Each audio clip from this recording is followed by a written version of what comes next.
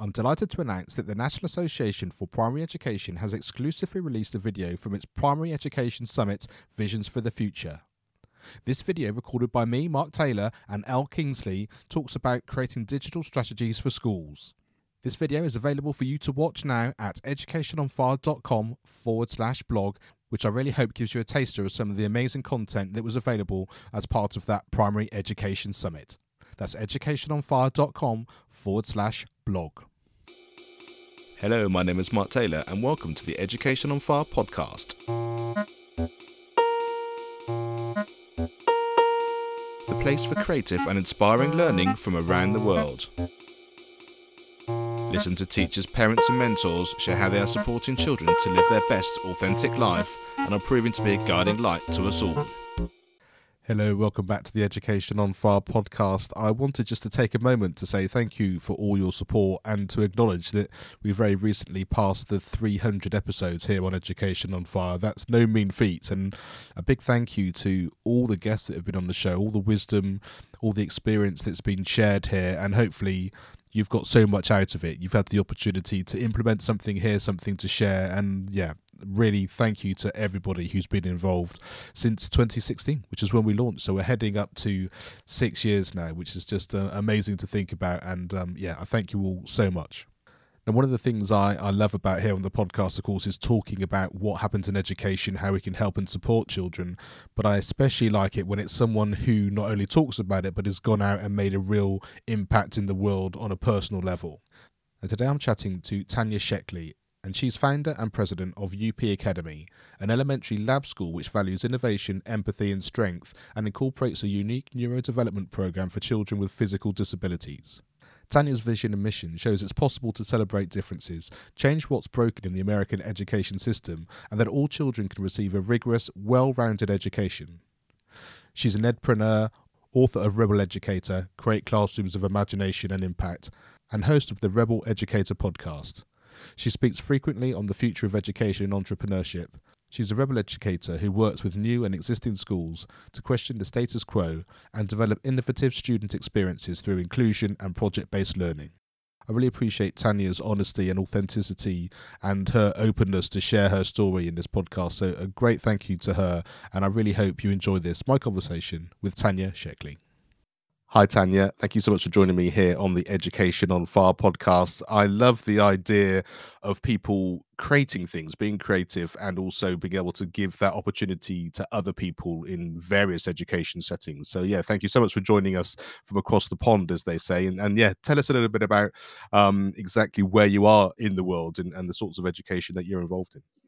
Yeah, thanks, Mark. I'm so excited to be here. I am the founder of Up Academy. We're a progressive elementary and soon to be middle school. We're launching a middle school in 2023 in the San Francisco Bay Area. We're in San Mateo, California. I also have a podcast called Rebel Educator, recently authored a book by the same name, also Rebel Educator, but really working towards how we include all students in education. And how we make it fun and relevant and interesting. So we work with a project-based approach, and our school was founded to be inclusive of students with physical disabilities, although we have a wide range of learning profiles in the school currently. So how long's the school been active, and tell us that journey in terms of the idea of it to actually the reality of making it a physical place? Sure. So the first part of your question, we're just in year 5. The second part of your question is a longer answer. The idea was really formed when my oldest daughter was born. My oldest daughter had cerebral palsy, and finding the right educational fit for her, she was super curious, intelligent, social, but non-ambulatory, nonverbal, and there just wasn't a great school fit for her. And so we started thinking about it and started talking about it, and I had a master's in entrepreneurship and had wanted to start something and had looked at starting my first idea was called Gear for Girls, as I like to do outdoor sports. And so it was going to be completely female focused outdoor sporting equipment and gear. I looked at launching a marketing and consulting company that I was working on right before the birth of my daughter, and had a few other things and ideas floating around too. But after she was born, and working through her brain injury and her challenges and working with specialists and therapists all over the world, and then getting into the school system and understanding what they were and weren't able to support, along with my own vision for what that could look like, was really the impetus for getting started. She did start in a public school, and I was super fortunate that it was an incredible school, with project based learning, experienced teachers, engaged community and families. And so that really gave us a lot of the framework and foundation of what we knew an inclusive school could look like. Um, and so launching off of that project-based approach with the inclusion, like I looked at a few special education schools as well and wondering if that was something we wanted to model after. But seeing how well she fit in and how well she was included in her class and how much her peers really befriended her. I was terrified as a parent to send her to school because you never know what's going to happen. And I had a child who couldn't come home and tell me what happened at school. But seeing how, how she was befriended, how well she was able to work in project groups, how well her peers in her class were able to all come together and how they all benefited in that was really the foundation for how we launched the school. So I started talking to other parents and finding out if this was something that was interesting to them. As typically here, if you have a child with special needs, they may go to a specialized school and your other children may go to other private or public schools. But there aren't very many schools that would accept and have the bandwidth to do education well for all of those students. Um, and the overwhelming response was yes, if we had one place that we could take all of our kids and they could all thrive, that would be amazing. So we started working on that vision and figuring out how to make that happen. So we applied for our 501c3. We're a nonprofit in America, and we got that in 2015. And then in the spring of 2016, my daughter unexpectedly passed away. So we were left with a moment of, what do we do now? In so many ways, many more than just the education in the school. But as it pertains to this, we really came to the understanding and the idea that she had taught us so much and we had learned so much about education and about the way it could look and about what was lacking, um, that we owed it to all of the other kids out there in the world to make it come to life. So we launched and opened in 2018. That was its own rocky road. We originally leased a space and then found out that we weren't going to be able to use that space. The city wanted us to do hundreds of thousands worth of upgrades that we couldn't afford as a new nonprofit startup. Ended up breaking our first lease 2 months before we opened, scrambling to find a space in a church that would allow us to rent briefly.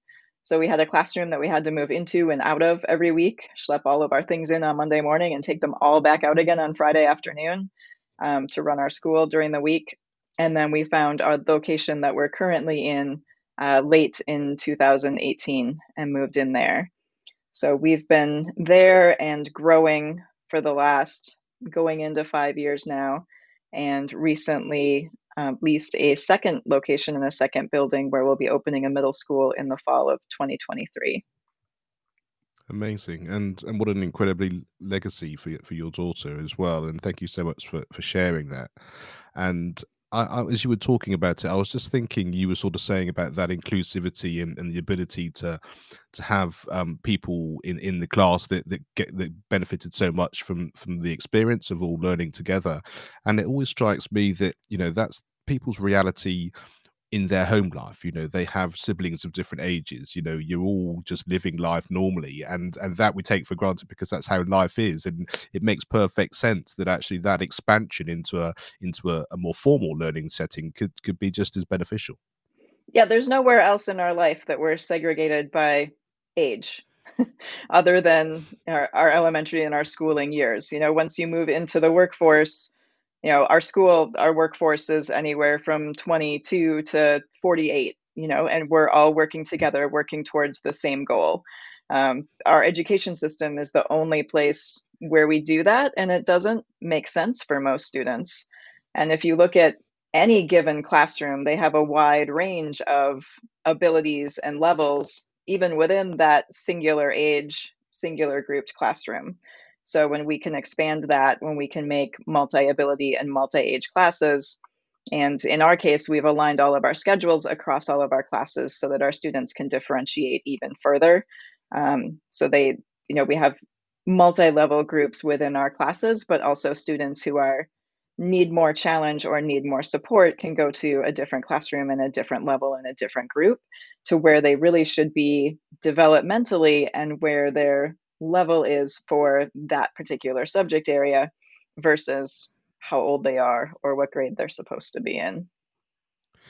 And just talk a little bit about the background in terms of the project-based learning, and by that I mean how much kind of formal learning and experience and tuition do children need in order to get the most out of that? And how does that work sort of hand in hand with that, the freedom of project-based learning, and where that can go based on your sort of vision for what that might look like? Yeah, that's a really interesting question, and one that I think I'm really lucky that I didn't come from an education background because I didn't have a lot of the preconceived notions around project-based learning that I've learned about over the past 5 years. I didn't know that gifted kids were supposed to be the ones that do project-based learning. It just made sense to me that this was a way that we all learn best. Um, and when we talk to, especially on my podcast, when I talk to people, one question I always ask is, what do you remember from your elementary school years? And typically it's a field trip or a project or something they built or created that sticks out in their memory. From that aspect, I always wonder what our students are going to remember because we do so many projects. Like, which ones are going to be the ones they remember because they won't possibly remember them all. Um, but from a project-based approach versus a more traditional what do kids need to know approach, of course we need to be effective communicators. We need to have our basic numeracy. We need to have mathematics. We need to have some scientific knowledge of the way the world works. And so how do we mold those things together is a really interesting question. So for us, we create trimester long, deep dive projects that are based on a concept. So, for example, right now our concept in school is ecosystems of the galaxy. And so we started learning about space, and drilled that down into our own ecosystems. And so each classroom is taking a different piece of that and looking at it in a different way. But all of the students are working on something to do with ecosystems or space or the galaxy. So one of our classes is building ecosystems on Mars and figuring out what they need. And they've programmed microbits to be dust sensors so they know when they need to clean their solar panels. And they've decided not to take toys. Instead, they're taking 3D printers so that they can make everything that they want.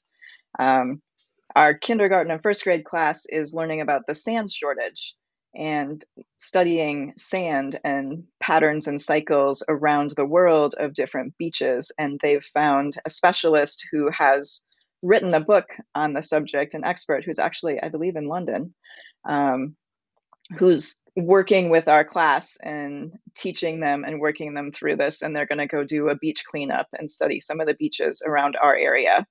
And our middle level class is working with a local group about ecosystems of our local trails. And so they met with an organization, they're called Acterra, they're here in Palo Alto.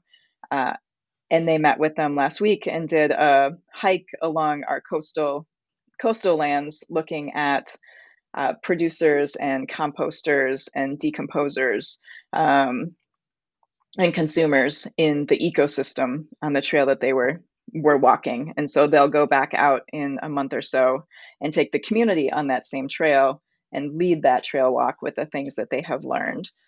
So these are examples of the projects. We also have an ELA block and a math block in our day, so those are somewhat separate. However, a lot of what we incorporate in ELA is they might be reading about ecosystems or life cycles or the weather system or different animals. One of our classes right now is growing silkworms, so they're doing a lot of reading and research around that as well. And so we're incorporating the subject matter that we're doing in project into our ELA, and often our social studies as well pulls into that. And so while there are separate blocks of time throughout the day, it's still very integrated as a theme throughout the trimester. And I think that the way you described it there so brilliantly is the fact I can I can feel the excitement of what is possible in all those experiences that you're doing. But like I say, you touch so many different areas in terms of just being outside of the school, in terms of than being inside a building. Like you say, the ability to lead another group into what you're doing and the various different activities, bringing different people into your learning environment that aren't necessarily on staff, and all of those things which seem to be a real barrier for so many schools to sort of embrace that, and for that to be sort of the launch pad, I think is I guess that comes from just being able to have that vision of what you wanted, and allowing it to grow from there. Well, it's one of our graduate standards is influencing action. So it's the idea of how do we take all of the things that we're learning within the school building and influence action in the world around us. And we can do that, with children as young as 5, 6. It's our 7 and 8 year olds that'll be leading nature walks for the community.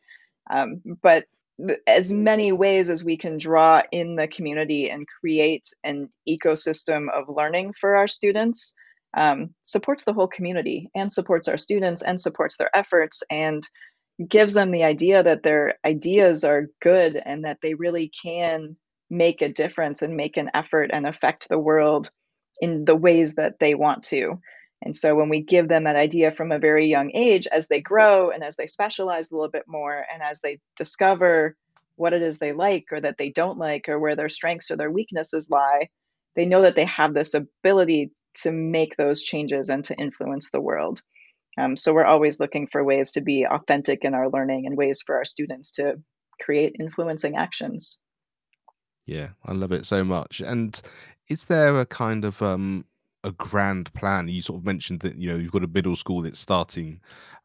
Is an evolution in terms of do you then go in older years? Is there an idea of doing a different school in a different area? What's sort of the vision for the future? So if you would have asked me 2 years ago if we were opening a middle school, I would have said no. But sometimes opportunity presents itself, and here we are.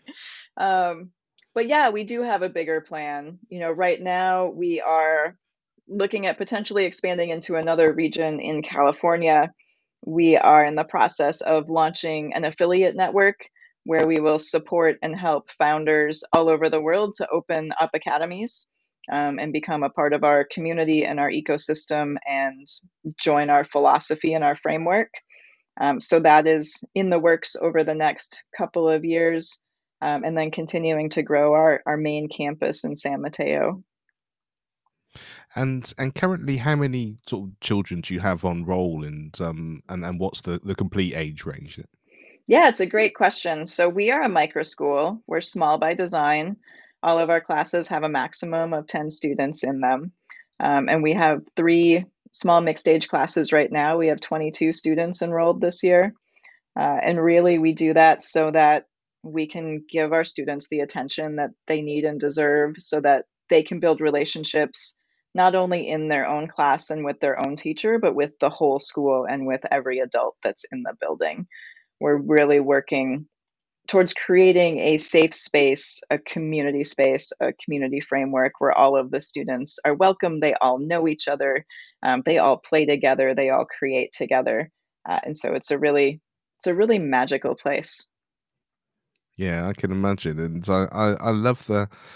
I think I always love the sense of being able to have that intimacy and the personal interactions, like you say, with those sorts of numbers of people. But like you said, the possibility of being able to affect a global set of children and educators by sort of being able to model it in various different ways, I think is so exciting. And just talk a little bit about sort of your sort of entrepreneurial kind of mindset and that background, and how you're sort of, I guess, enjoying that those sort of two things hand in hand.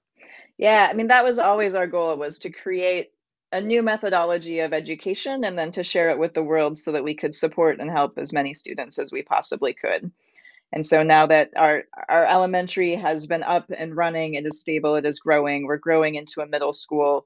Over the next 4 years, we'll grow to a size of 60 to 70 students, which we see micro schools as being schools of less than 90 students. In general, that's about the amount of people that you can build meaningful relationships with. still know everybody's name, still know something about them, some food that they don't like or what their favorite sport is, and have a connection with that group of people. So that's our goal in our current location. But like I said, our vision was always to be able to create it so that we could bring it into the world. And so we're doing that through the work of building the affiliate network and bringing founders in, um, and supporting them in their entrepreneurial journey. One of the things I've done over the past few years is run a little course called the Rebel Educator Accelerator, and that supports people who want to found whatever their vision of their school or program is, but coming at it from an entrepreneur, an edpreneur, if you will, entrepreneurial Mm. education perspective. Um, because I find that a lot of people who want to start schools and want to launch programs are coming from education, or their parents who are coming from a different work background, um, and different educational background. And they're not always coming with that business background, whereas I came in with a business background. And so that's the aspect that is easiest for me to coach and help and support. So we launched that course, and it was pretty successful, with honestly doing no advertising at all, just saying, hey, we're running this course. If you're interested in starting a program, why don't you join us? And seeing how well that took off, we know that there's a big appetite for new things, and there are a lot of people out there that want to start them.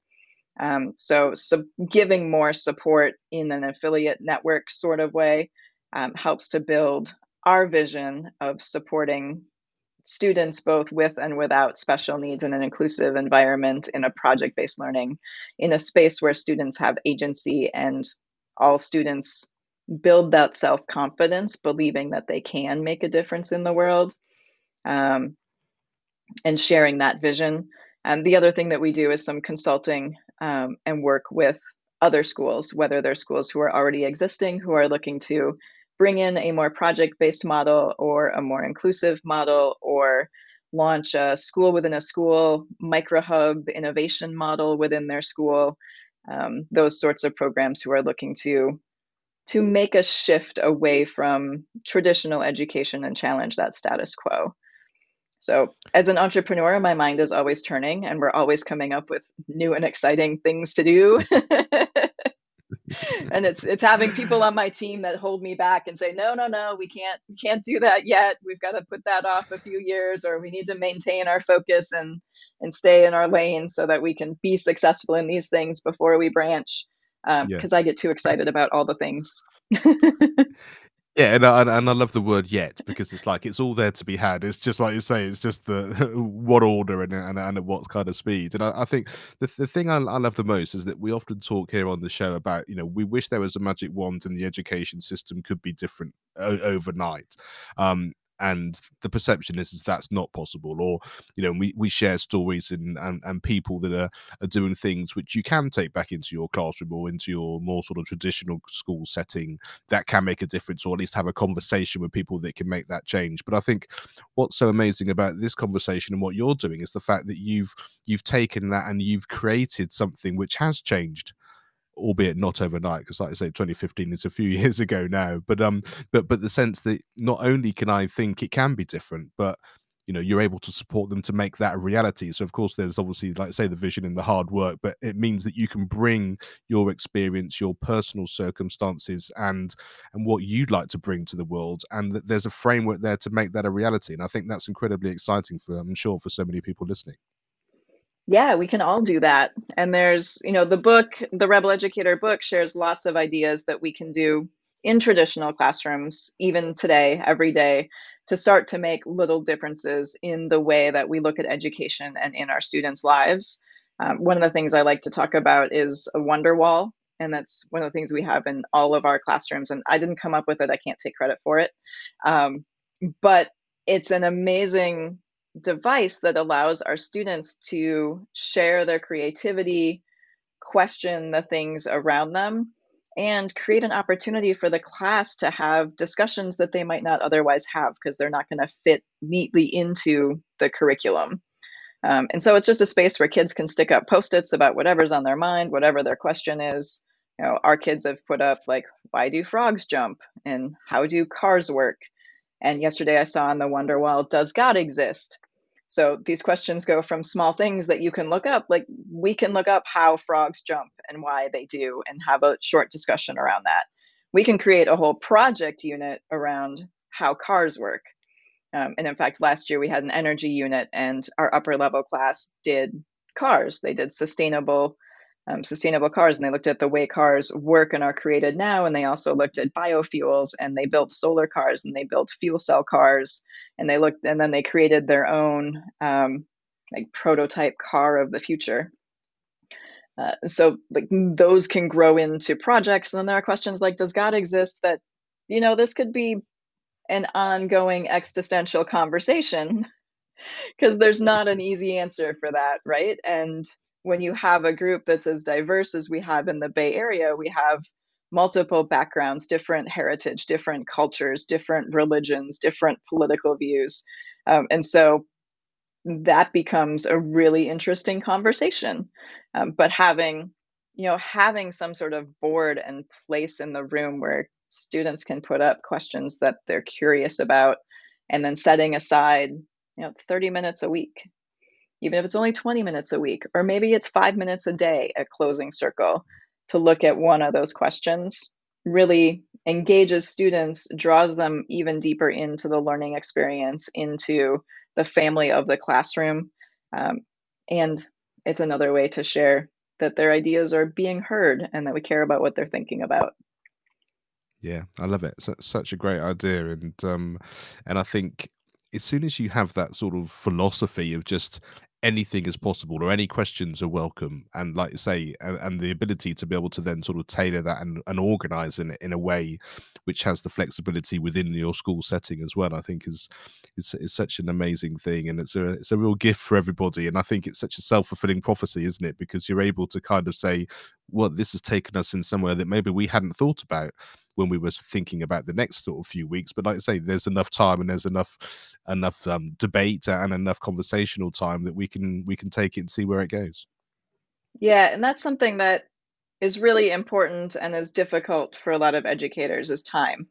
And I had that conversation with another person earlier this week, just about how do we take things off of educators' plates, instead of like we're talking about all the things we could do and all of the projects and how to integrate it. And this is, for a lot of educators, they can be listening and being like, wow, that's a lot more stuff than I'm doing right now. How do I add all this stuff to my already packed day and all the things I need to do? So how do we as leaders take things off the plate of our educators so that they do have more bandwidth to have more conversations, to build more relationships, to plan different projects and things in the classroom? Because I was talking to a public school teacher here the other day, and she has one 45-minute prep block a week. You can't plan inquiry learning and project-based approaches for 6 hours of learning 5 days a week in 45 minutes. Like, that's just not humanly possible. So how do we take some of these things off, give our educators more time so that they can create all of the things that they dreamed of creating when they went into education in the first place?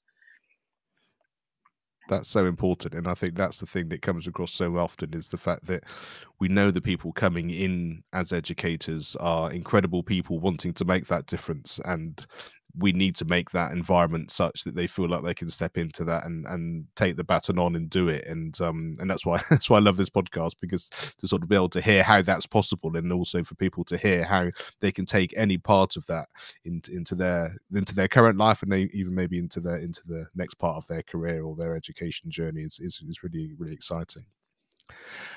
Now, is there an education experience or a teacher that you remember? And I'm always interested, especially someone who's then got into education, sort of how that kind of fits into that vision and what you've created.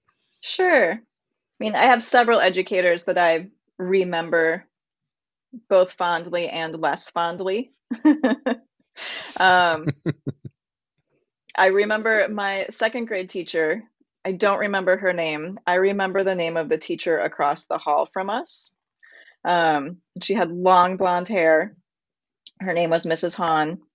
And she had a terrarium in her classroom, and they grew frogs in their terrarium. So they got the tadpoles and they watched them grow.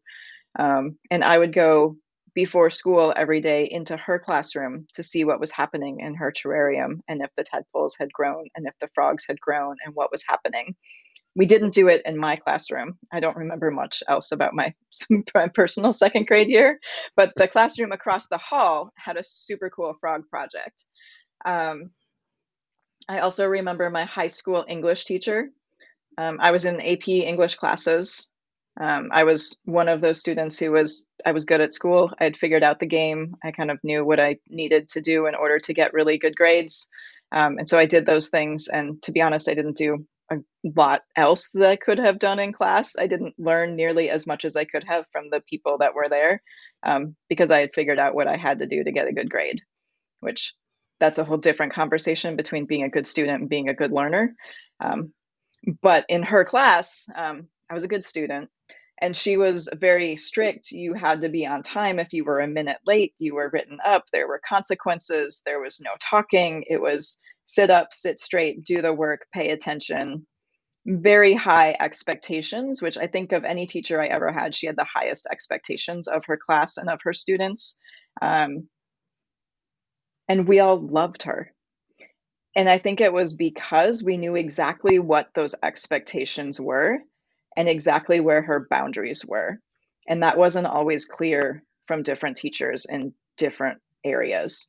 So while my school is very different from that, and we are not a sit up, sit straight, listen, regurgitate, get good grades, like work that system, that's not the way we operate. She was still stands out in my mind as one of the best teachers that I had. The contrast of that was my chemistry teacher, where we set stuff on fire and played with different powders. And essentially, as long as we followed the rules of the classroom, it was kind of an anything goes. It's science. Let's see what happens. And she won Teacher of the Year in my state when I was growing up. So there was definitely different styles in my school. And I think the boundary thing's really interesting because I think that kind of, like you say, knowing where you are and that sort of self-worth that comes from the teacher that sort of knows what they're about, and that expectation and that being sort of not put onto the pupils but kind of shared as a philosophy and a way of being. I think so often that comes across as a really positive thing that people really get drawn to, because you want to be part of something. I think sometimes which just feels like it's such a positive thing.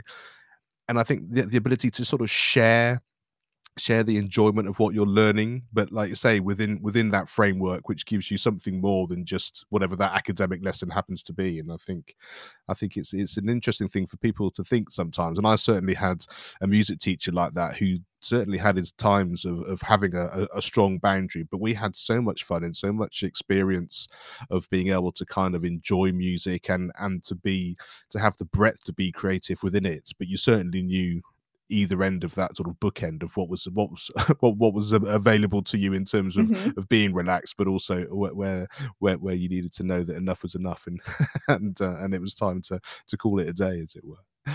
Um, what's the best piece of advice you've ever been given, or maybe is there a piece of advice you might give yourself or your younger self now looking back? And I do often caveat this with the fact that I know that a lot of younger people may not necessarily take that advice on board, but if you haven't heard it, then you wouldn't know whether it's good, bad, or indifferent.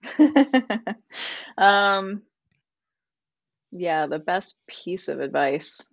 Yep. I don't know if this was good advice or terrible advice, but I'll share some advice I just gave my daughter. So she's moved from our school, which is very progressive and narrative based, into an international baccalaureate school, which is known a little bit more for their academics. And she just went through a round of summative testing, and she was studying all of her Spanish conjugations for her language class. And it was really important for her to do well on the test. And I was talking to her about, I'm like, well, yeah, it's important to do well on the test if that's important to you.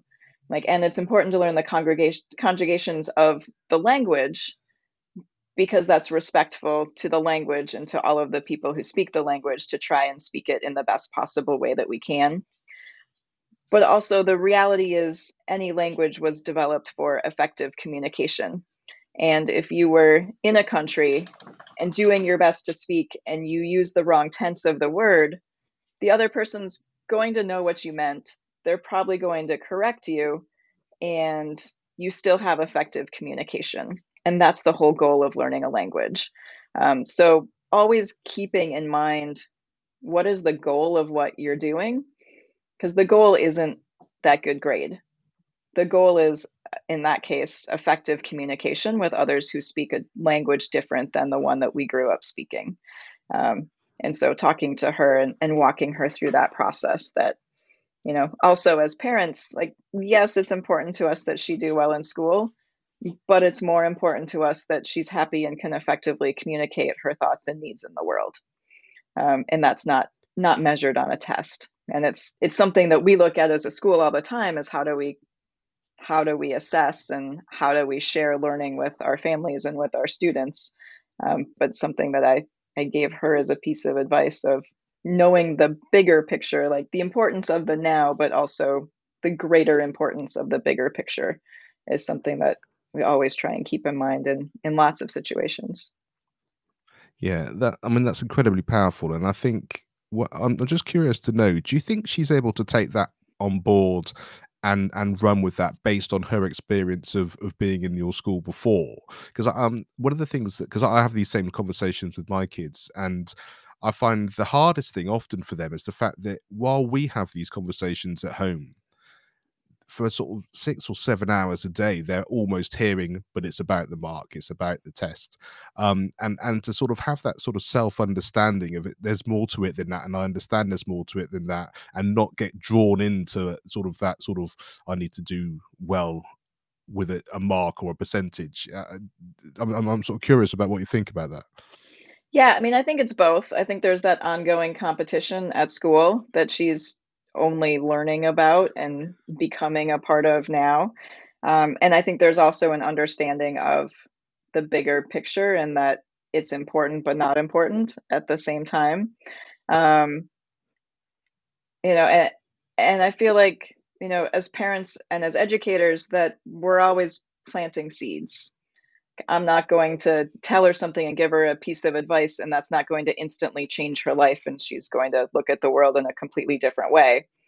But it's now I've planted the seed of an idea that then, 2 months, 6 months, 2 years down the road, we have another conversation that plants the next part of that seed or continues that plant growing, so that hopefully it becomes more ingrained over time and that idea takes root. Um, but there's nothing that we can do, as parents or as educators, to make another human believe that this is the right thing or this is the wrong thing, right? We're always just sharing ideas and planting seeds. And so we do as much of that, and so as great of a garden as we possibly can for them. And what they choose to pick and eat from that, it becomes their own journey. I love that. So beautifully put. And yeah, the seed. I think that's fabulous. It's such a great analogy, and the ability to keep going back to it. And also, I love the fact that, like you say, when you come back to it, you come back to it at a different stage, because there, like I say, there's been a germination progress experience there in terms of what they've learned since, so they're coming at it from a slightly different standpoint because they're a little bit further into their journey there. And that's the other thing, is the fact it is their journey, isn't it? Like you say, you can share all these things, but what they take from it and what they need from it at any given time is going to be different as well. So yeah, I think that's incredibly important. Now, is there a resource you'd like to share? And this could be personal or professional, but it could be anything from a book, a video, podcast, song, anything which has had a bit of an impact. Um, sure. So I think, like, as far as influence and impact on my life, one of the biggest influences and sources of conversation and support for launching the school and for my career in education has been my father-in-law. He is a professor of education, and was a Ray Niag Fellow at the University of Connecticut. And his progressive ideas on how we learn, has really shaped a lot of what we do. He did all of his research on essentially, experiential education and the best ways for us to learn, and how learning best sticks with the brain, sticks, in quotes, but how how those ideas and how we're able to transfer things that happen in our life into learnings in other places and what we learn into school in the world. And all of his research has really informed a lot of the things we do at the school. I think if I look to like leadership and other things that have made a big impact, there was a book, it's called The Hard Thing About Hard Things. And I don't remember the author offhand, but we can probably look that up. Yeah, for sure. But there were, in all of the management and leadership books that I've read, that was the one that seemed to have the most tangible advice and information in there. Or maybe it was just the one that like hit me at exactly where I was at that moment in time. Yeah. But there were a couple of different things that they talk about in there. And one is the idea that anytime you have a startup, the CEO of that startup is not qualified to be the CEO. You learn those skills through the experience of actually starting and growing the company and the organization. And I think about my journey as a leader and where I was 5 years ago versus who I am today. And it's been such a journey of personal and professional growth, that I absolutely was not qualified to lead an organization 5 years ago. And there are still aspects of my development that need continual development, as they are with all of us. Um, but I've gotten so much better at it. And so that idea that when you start something new, you're not qualified to start it, but it's that, that set of entrepreneurs that say, well, I can do that, like, even though you're not qualified, right? And we go and Yeah. we do it and we make it happen. So that was one idea from that book. And the other one was he was talking about having employees who were great people. They were just great people at the wrong time. And this was one of the things that happened early on in our school as well, is that I was hiring educators with a lot of education experience, and I wanted them to help me create this vision and this school, but I didn't yet have all of the leadership skills to be able to impart what it was exactly that I wanted from the school and that they were supposed to create. And there were times when I just ended up letting people go. And it wasn't because they were bad people or even necessarily bad at their job. It honestly had more to do with the fact that I just wasn't a good enough leader to develop them into the people that they needed to be to grow our school. And so that idea of understanding your own limitations, when you're working with the people around you, and how do you become the person that can develop them into the people they need to be, and that's part of growing into that CEO role too. So it's a book that I think about frequently, as we grow in leadership, as our organization grows and changes, as I'm working with other people in our organization and developing them into new roles as well. It's been fun to watch and fun to grow. And I think back to the hard thing about hard things. I'm like, yeah, this is a hard thing. It's a hard thing for all of us. Yeah, and that flexibility, because of all the sort of recent history in terms of years of being able to be needing to be flexible in the world not being quite as you expected it to be a year or two from when you started. But then that's a whole other conversation, I'm sure. Indeed. Um, and finally here, the acronym FIRE is really important to us as Education on Fire, and by that I mean feedback, inspiration, resilience, and empowerment. And I'm always just curious, what's the thing that strikes you when you hear those four words, and what do you think maybe is the most important? They're all important. They all work together. um, you have to be empowered to take on new challenges. You have to be resilient to keep going. Is one of the things that I keep seeing, especially over the tumult of the last few years, is it's not the people who are the strongest or the smartest or the brightest that are successful. It's those that don't stop. You just keep going. You keep learning different things. You keep trying new things, and you have that resilience. Um, so I guess if I had to choose one in this moment, that might be the one I would choose. Yeah. Yeah, but I love where you started, because I think that's the thing that struck me. It was my daughter that came up with these when we were chatting about it. We were doing a car journey back from gym, and I was being asked, what is Education on Fire about? What does it really stand for? And I said, well, all of these things are kind of the backbone of what I believe in, and we sort of take snippets of different people's conversations, and it was the fact that it was all of these things, it fitted with it's the acronym, but actually it was like saying they were all incredibly important for being able to bring all these threads together to make learning and education what you need, both while you're at school, but also sort of as you get older as well, which is why they're so important. Fantastic. Well, Tanya, thank you so much for being here. Thank you for your honesty and so being so authentic about your journey and what you're trying to do. I'm incredibly excited about the possibility of people all over the world being able to take this as a philosophy and a blueprint to be able to put their stamp on it in order to make it work with their experiences and their visions as well. So tell people where they can find out more and how they can get involved with that journey with you.